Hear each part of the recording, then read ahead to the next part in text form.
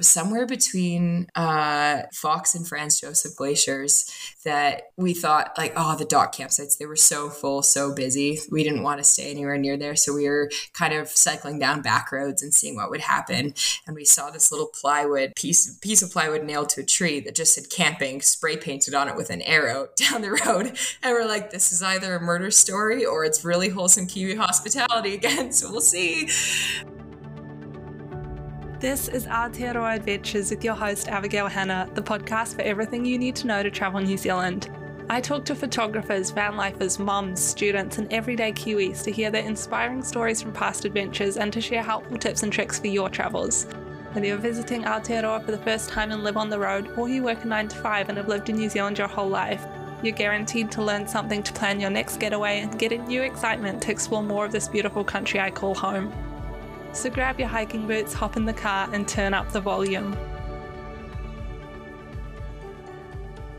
If you've ever cooked a meal from scratch in the bush, you know how challenging it is. Backcountry Cuisine have solved this problem with freeze-dried meals that are lightweight, delicious, nutritious, and so easy to prepare. With breakfast, lunch, dinner, and dessert options, as well as vegetarian, vegan-friendly, and gluten-free meals, they have something for every adventurer. Backcountry Cuisine are my go-to for yummy meals on the trail, and I also keep a stash in the van just in case. For quick and easy meals for all your outdoor adventures, use the code Abigail for free shipping off your next order. That's ABIGAIL for free shipping off your next Backcountry Cuisine delivery. Head to the link in the description to find out more.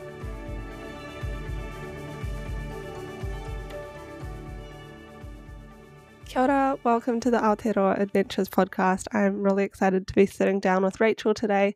Would you like to tell us a bit about yourself? Yeah, hi. My name's Rachel. I'm from Canada, originally from Ontario, but I live out in Canmore, Alberta. But I spent a couple years living and adventuring around in New Zealand and started painting and working as an artist when I was there as well. That's awesome. What made you choose New Zealand and how long ago were you in the country? I was there from 2018 to 2020 and went there right after I finished university after school, which is the classic Canadian student experience, I think, of going to live in New Zealand, the dream. I was working as an adventure guide and outdoor educator. I worked for Outward Bound for quite a few years in Canada and wanted to pursue that in New Zealand as well. Oh, that's awesome. So I moved over and started sea kayak guiding in Wellington, was my first spot, and then learned why sea kayaking isn't popular in Wellington. It's super windy. So I worked at a climbing gym there as well, off and on to balance work, and then started bikepacking. It was my first time. Bikepacking was when I was in Wellington and going around in the Tararuas and the mountains right around the coast near Wellington as well, and got a lot better at hill climbing. I learned in New Zealand than I had been in Canada. So that was the attraction initially, and then stuck around and kept finding new adventures in New Zealand. What are some of the similarities between Canada and New Zealand that you sort of found, and what are some of the differences as well? Totally. I actually joked all the time. So I did a little bit of writing in one of my articles that I wrote about some bike adventures that I did for a Canadian cycling magazine was named Little Canada Big Adventures because New Zealand feels like if you took Canada and shrunk it into really vertical skinny islands, because you get really similar areas like the Maritimes, like the coastal areas, especially on Dunedin, the South Island is similar to our Maritimes. But you get the awesome epic mountains, the Southern Alps are really similar to our Rocky Mountains.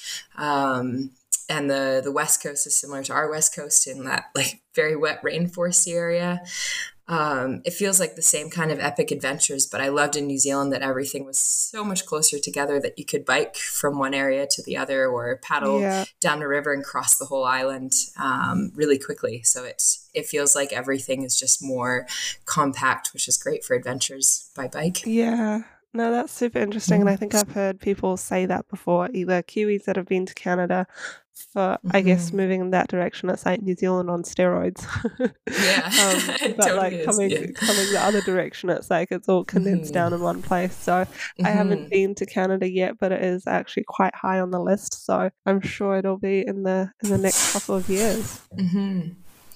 What did your childhood look like, and were you always an adventurous family? Did you spend a lot of time outdoors, or did you grow up in the cities in Canada? What did that sort of look like? Yeah, I actually, my mom is a travel writer, a freelance travel writer. Okay. And Yeah. so I grew up traveling all the time when I was a kid. My parents took a year off and homeschooled three of us kids, and we traveled around. So my first time I was in New Zealand, I was actually 7 years old with my family, and we were That's there for a couple awesome. weeks. Yeah, we were there for a couple of weeks over Christmas, and I loved it. I remember traveling around, and it was one of my favorite places we went.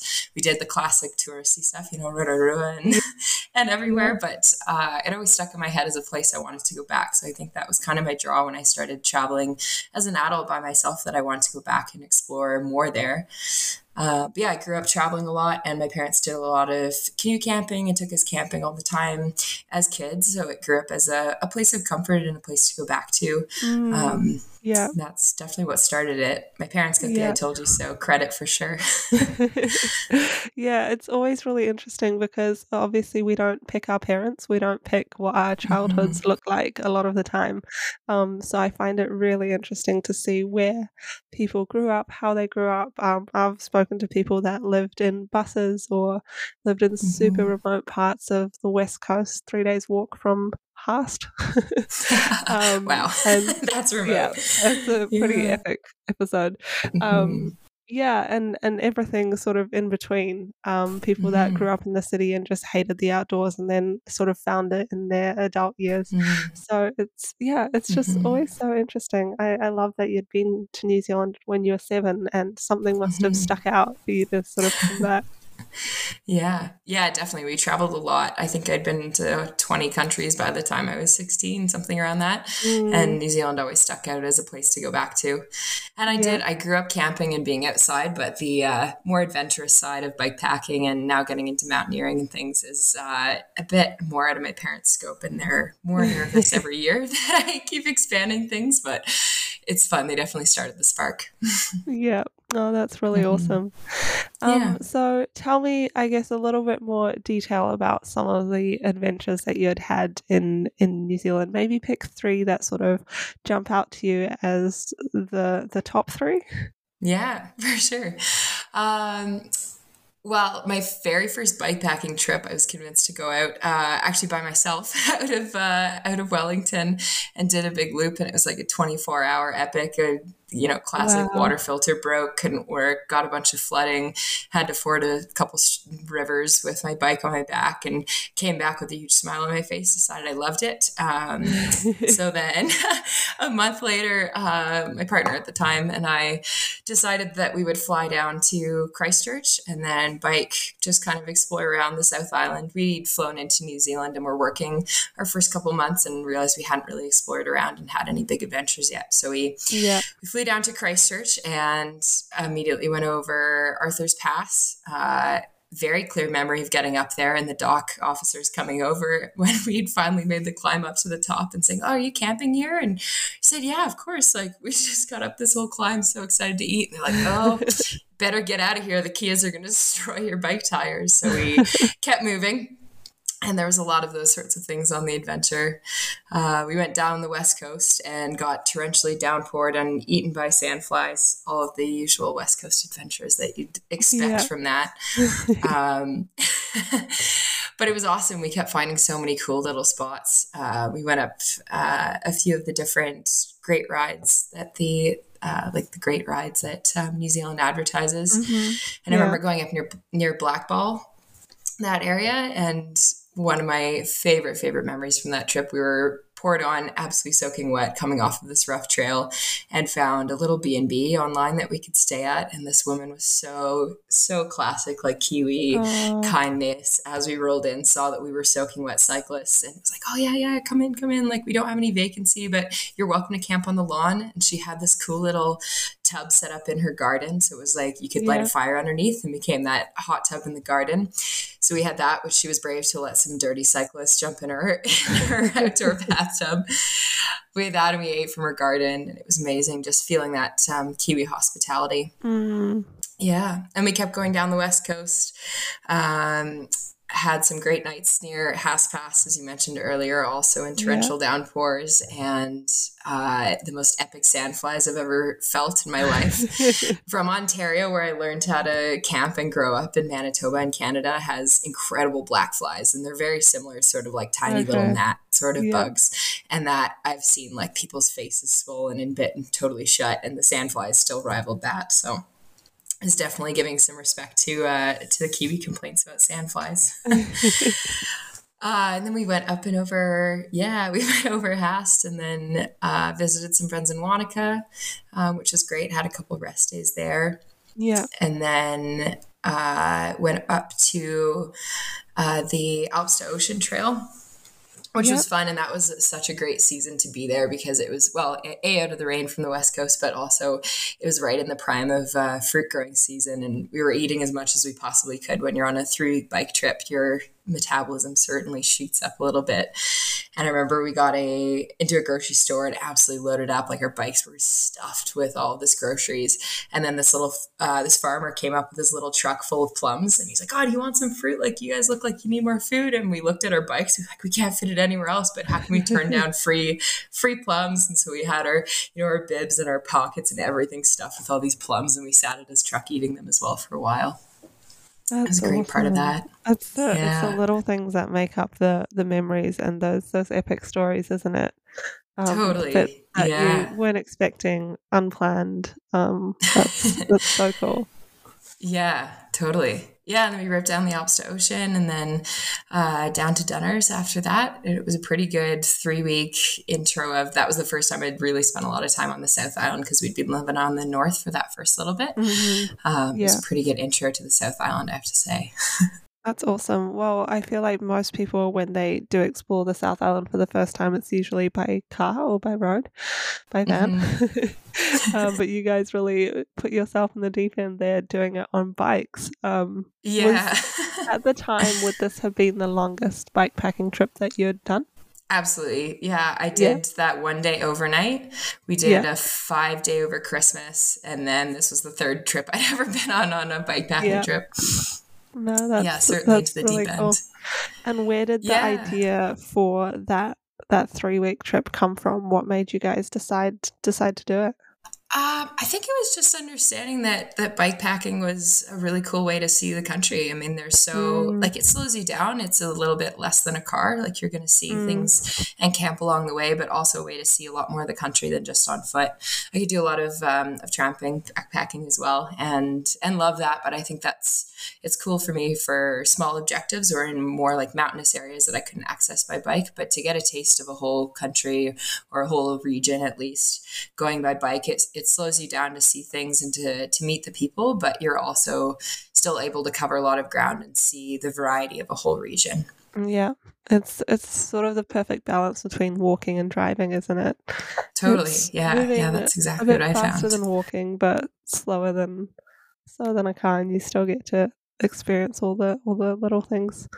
Yeah. Yeah. Absolutely. So I did that. And then the next year after, I got into a lot more, that was kind of our tourist casual way of seeing things. And then after that, I got into bike pack racing for the first time in New Zealand as well, which I learned was a hell of a place to start with the elevation gain and loss to get into bike pack racing in New Zealand as well. Tell me a little bit more about that.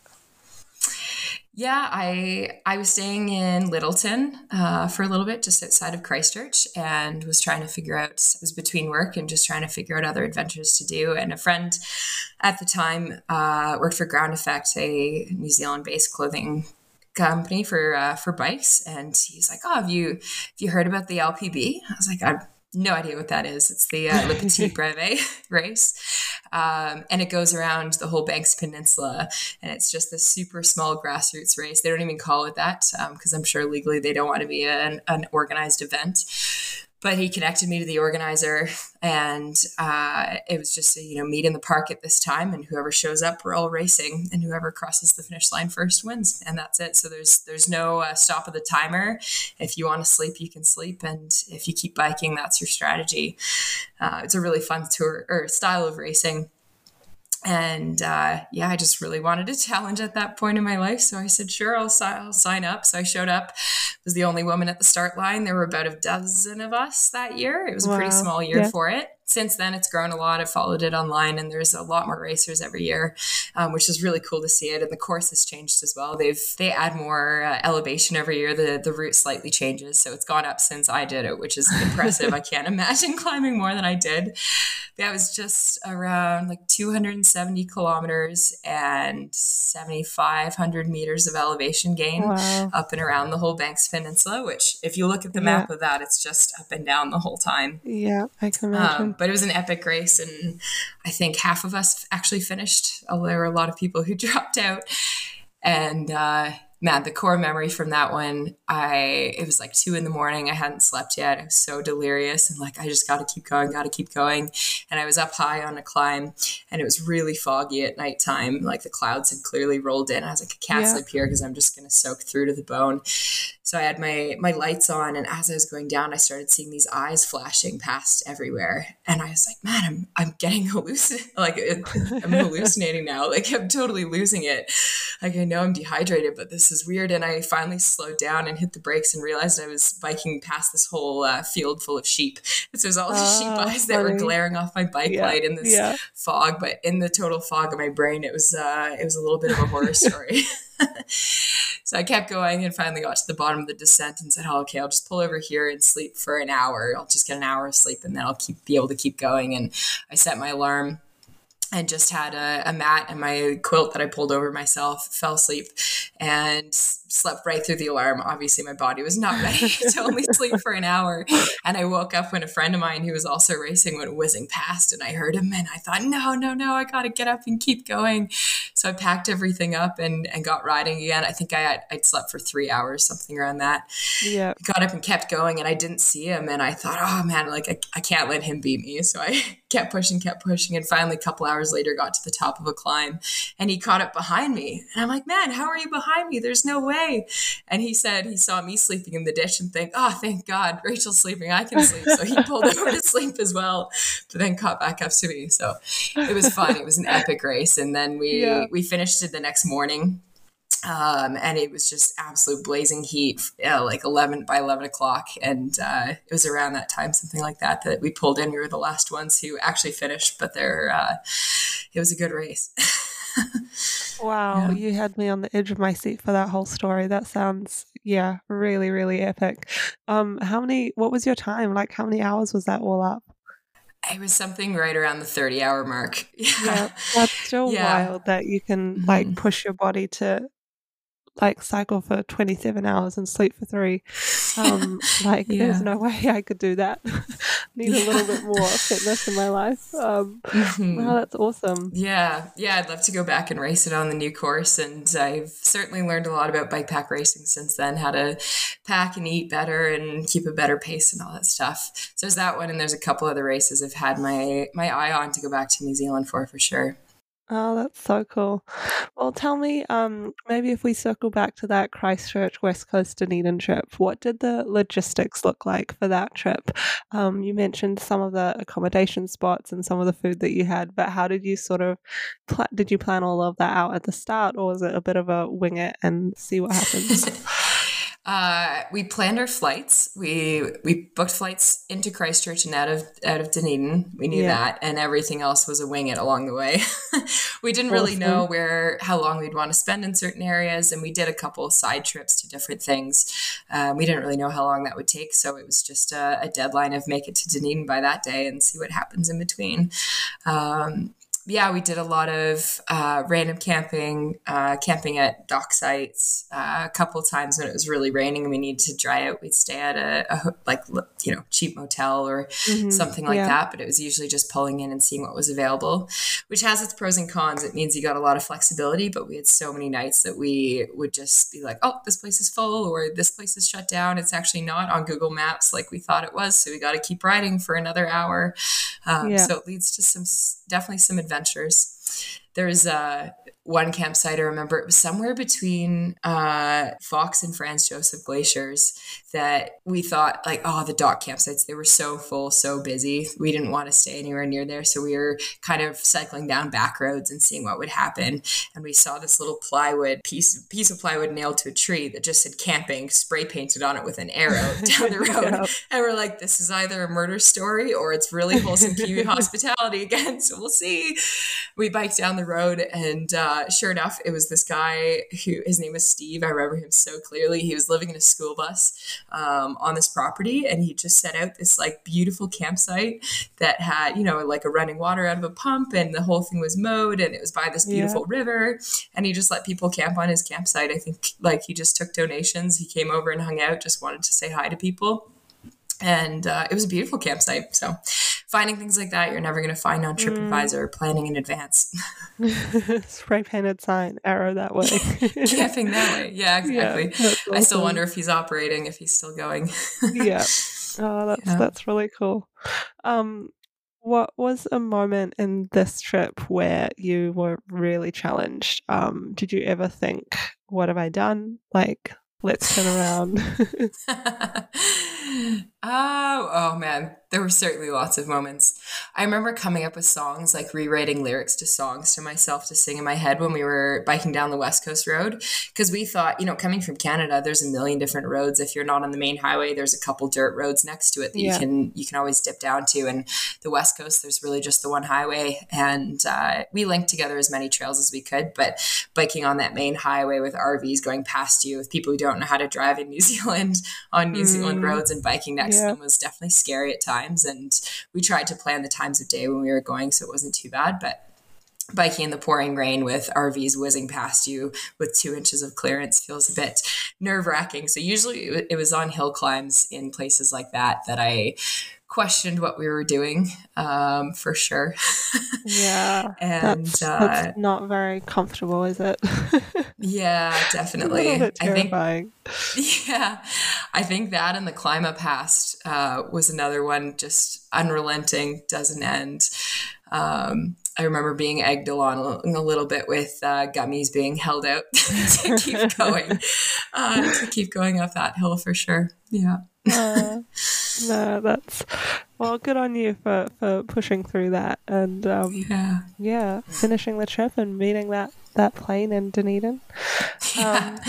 If there's anyone else that wants to do a similar sort of, I guess, circuit of the South Island, do you have any tips for them?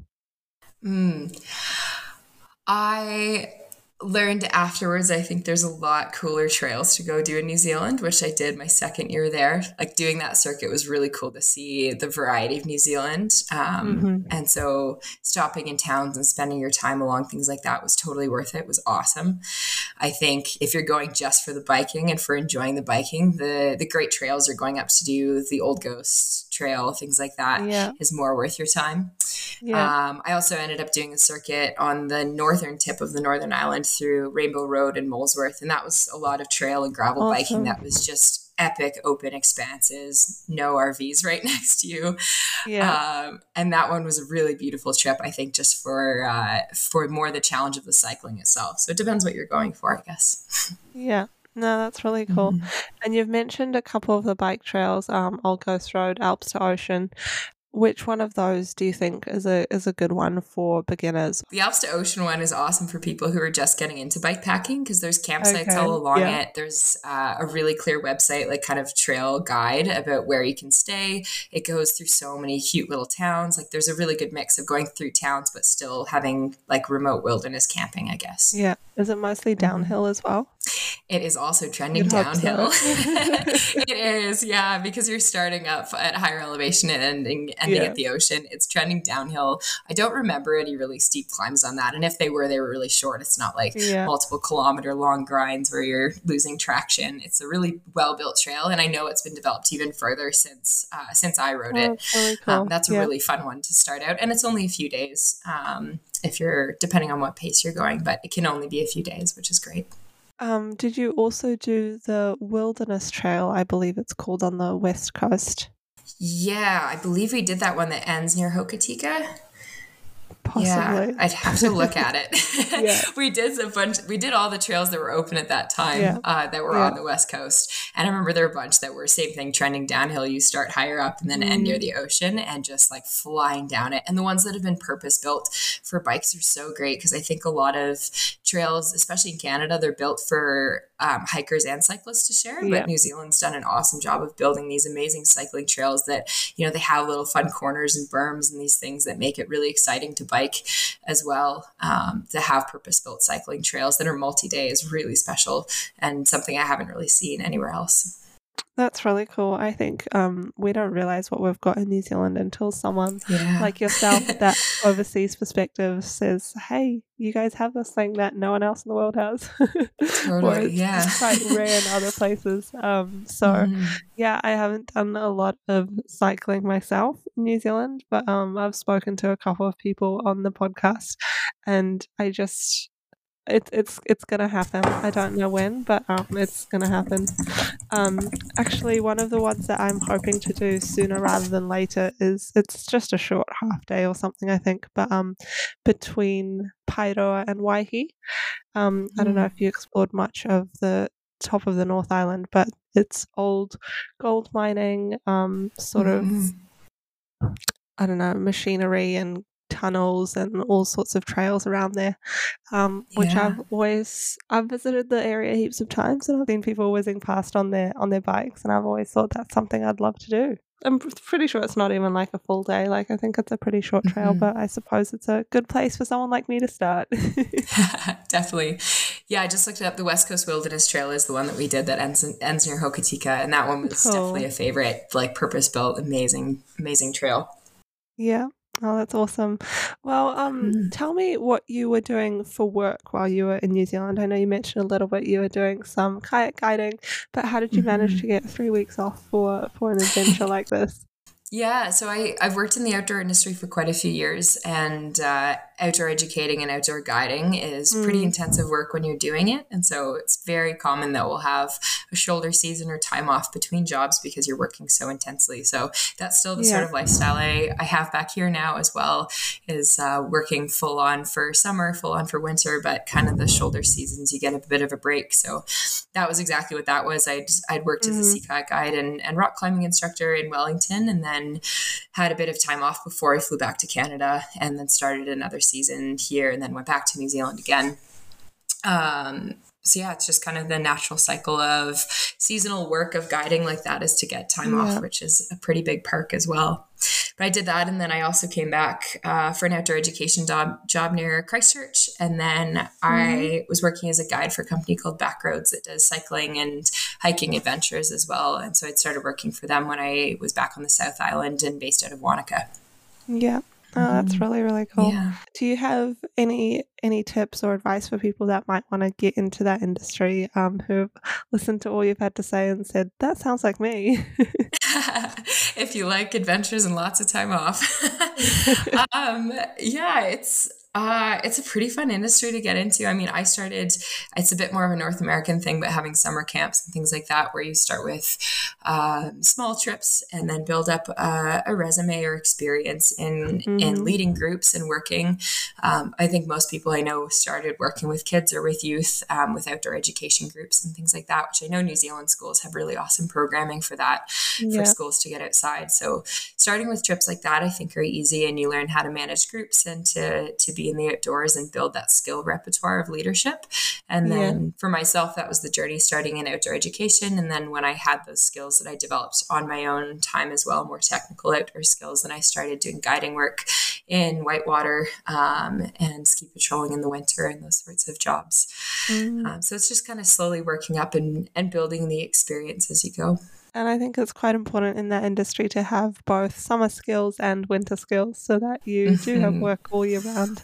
Definitely.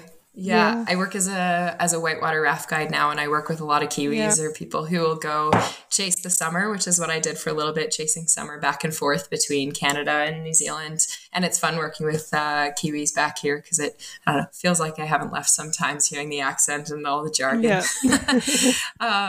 but it's great. And so some people will chase summer to summer all the time if they really like that. And it's possible. It's hard to sustain for a long time, but it can be a really fun part of life, especially early 20s, I think is the typical time for that. And And I then, suppose on the flip side, if people yeah. are winter people, they can chase winter all year Mhm. round. Though I don't know why Totally. anyone would do that. Yeah, a friend of mine I patrolled with this winter is down patrolling in New Zealand now. So he's doing chasing winter, the opposite. Yeah. Yeah. Exactly. But yeah, I found it's nice to have a balance of the summer winter skill set to be able to stay in the same spot for a little Mm, longer. yeah, that's really cool. Well, you said at the start that you are an artist as well. I would love to hear a little bit more about that. And yeah, just tell me everything about that. Yeah, started painting when I was in New Zealand, kind of. I mean, off and on before that, but started painting a lot when I was in New Zealand. The second time when I was kind of between work and hanging around, I started doing a lot of solo tramping and figured out that bringing watercolor was more portable than acrylics, which I'd started in. Mm-hmm. And Yeah. doing painting on my own was a really nice way to spend time when I was solo in the backcountry instead of, you normally sit around at the end of the day and play cards or hang out with people when you're out with friends. But by myself, I Mm, started painting more. And it was really, really fun. I remember the first painting that I really loved that I did was near Blue Pools on the South Island. But yeah. I hiked into Blue Pools and saw how horrendously busy it was, and said nope, and kept hiking further and found this different little gorge of this little waterfall and sat there and painted it. And I loved just the way that it made me observe more of the details of what I was seeing and what was surrounding me as a way Mm, to connect with where I was. So I started doing that, and then I did a little bit of journalism for a while as well. Like I said, I was writing for Canadian Cycling Magazine, and then yep. did some articles for Wilderness Magazine. Yep. And I didn't really have photos to go with one of the articles that I wrote. And so I asked the editor of Wilderness, oh, can I send you a painting instead? I painted that spot. And he said, yeah, sure. So I sent that along, and it kind of just started this whole process of I started painting illustrations to go with my writing instead. And then the painting started taking over even more. And I've been working as an illustrator for 3 or 4 years now and really That's loving it. awesome. Yeah. Yeah. Is that quite a large part of your time and your week at the moment then? How do you sort of balance that with the rest of the stuff that you do? Yeah, it's most of my weekends. You kind of joke that when you're running your own business, that there isn't really time off because you're working when you're home from work. And it's finding a balance of still painting for myself and enjoying that while still doing Yeah. commission work and Yeah. illustrations. But typically, when I get home a couple nights a week, I'm painting, and on my weekends doing scanning and Mhm. editing and the business side of it. But it's a lot of my time off, but I really love it. Yeah. It's that quote, leave the 9 to 5 and work the 24/7. Exactly. Yeah, it's exactly like that. Yeah, but Oh. it's great. I started doing illustrations, and at one point, the editor for Wilderness Magazine, he reached out with an idea of doing a short little guide series. Mhm. It's the idea of doing a monthly illustration, and at that point, it was like, oh, we'll try one and see how it goes, and then try 3 more months and see how it goes, and now we just have an ongoing run of short little guides that are published every month. It's been going for almost just over 2 years now, which has been That's great. awesome. Yeah. Yeah, and it's a really fun relationship and a way to stay in touch with that kind of Kiwi roots that I had in my painting. Yeah. So I paint guides every month, and we used to work together a little bit more on what we were going to paint about. And now he's kind of given me free reign of whatever outdoor skills I feel like painting or writing about that month. Then I send them over to him. That's very cool. Do you find yourself in a creative rut at all? Because consistency with putting stuff out on a regular schedule, whether it's weekly or monthly, I I find that challenging myself. So how do you sort of navigate that? Yeah, I think there's a bit of both sides of it because I find being forced to create every month keeps me with it. I think it would be Mm, easy to procrastinate and stop yeah. painting when I'm feeling burnt out and tired, but knowing that I have to paint every month or that I have to figure out a new guide or something exciting to paint about it kind of keeps me going and keeps me with that.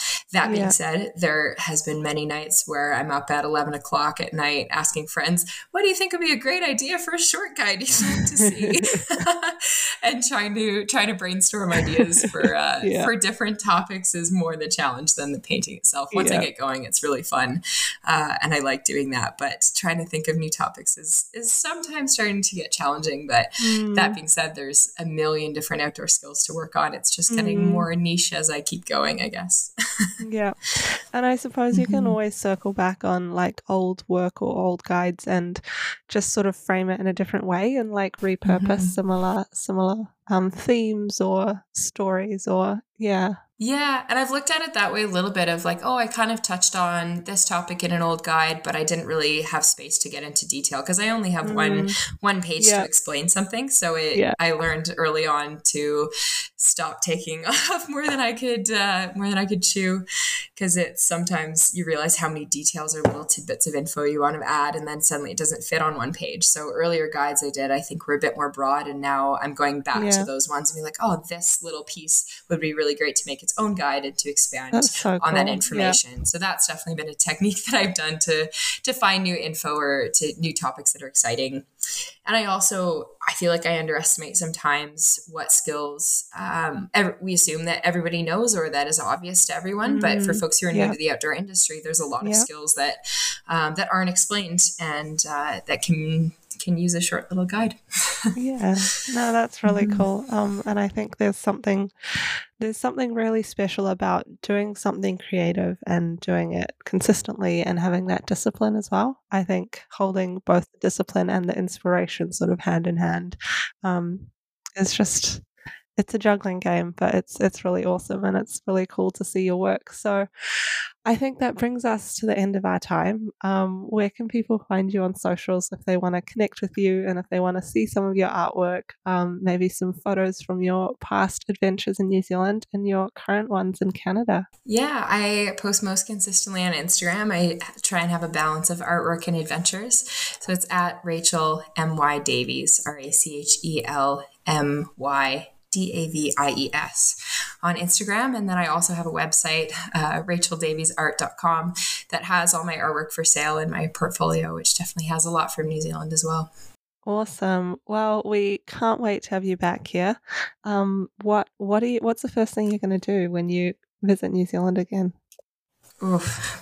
Well, I'm big into whitewater again, so I'm wanting to raft the shot over or go do a multi-day pack rafting trip or something like that, but also looking at a couple bike races, the Torotoa Punamu or the Great Southern Breve. Definitely have my eyes on those. Well, that's very exciting, and you'll have to hit me up when you're here again. Thank you so much, definitely. Rachel. It's been so cool to hear your stories and about your art and about your adventures in New Zealand. I love that this is where bikepacking started for you, and that you've still got that connection to New Zealand through the art that you do as well. Thanks so much for having me, and it's an honor to join all the adventure stories you have here. It's always awesome to have an overseas visitor's perspective of Aotearoa, and I loved hearing from Rachel about her time here and the connection she's maintained while still in Canada. If you love hearing about biking, check out episode 13 where Lauren and Greg cycle the length of Aotearoa, or if you're keen on mountain biking, tune into episode 47 with Laura Goldsworthy. And if you'd rather walk than cycle, listen to episode 7 or 43 about the Te Araroa Trail. Head to the description for all the social links to connect with Rachel and visit her Instagram to see some of her artwork and her past adventures. Thank you so much for tuning in and coming along for the ride. If you love the show and enjoyed listening, please take the time to leave a review on Apple or Spotify. I would also love to connect with you, so send me a DM on Instagram or leave me a voice message, and I can't wait to see you next time. Until then, keep adventuring.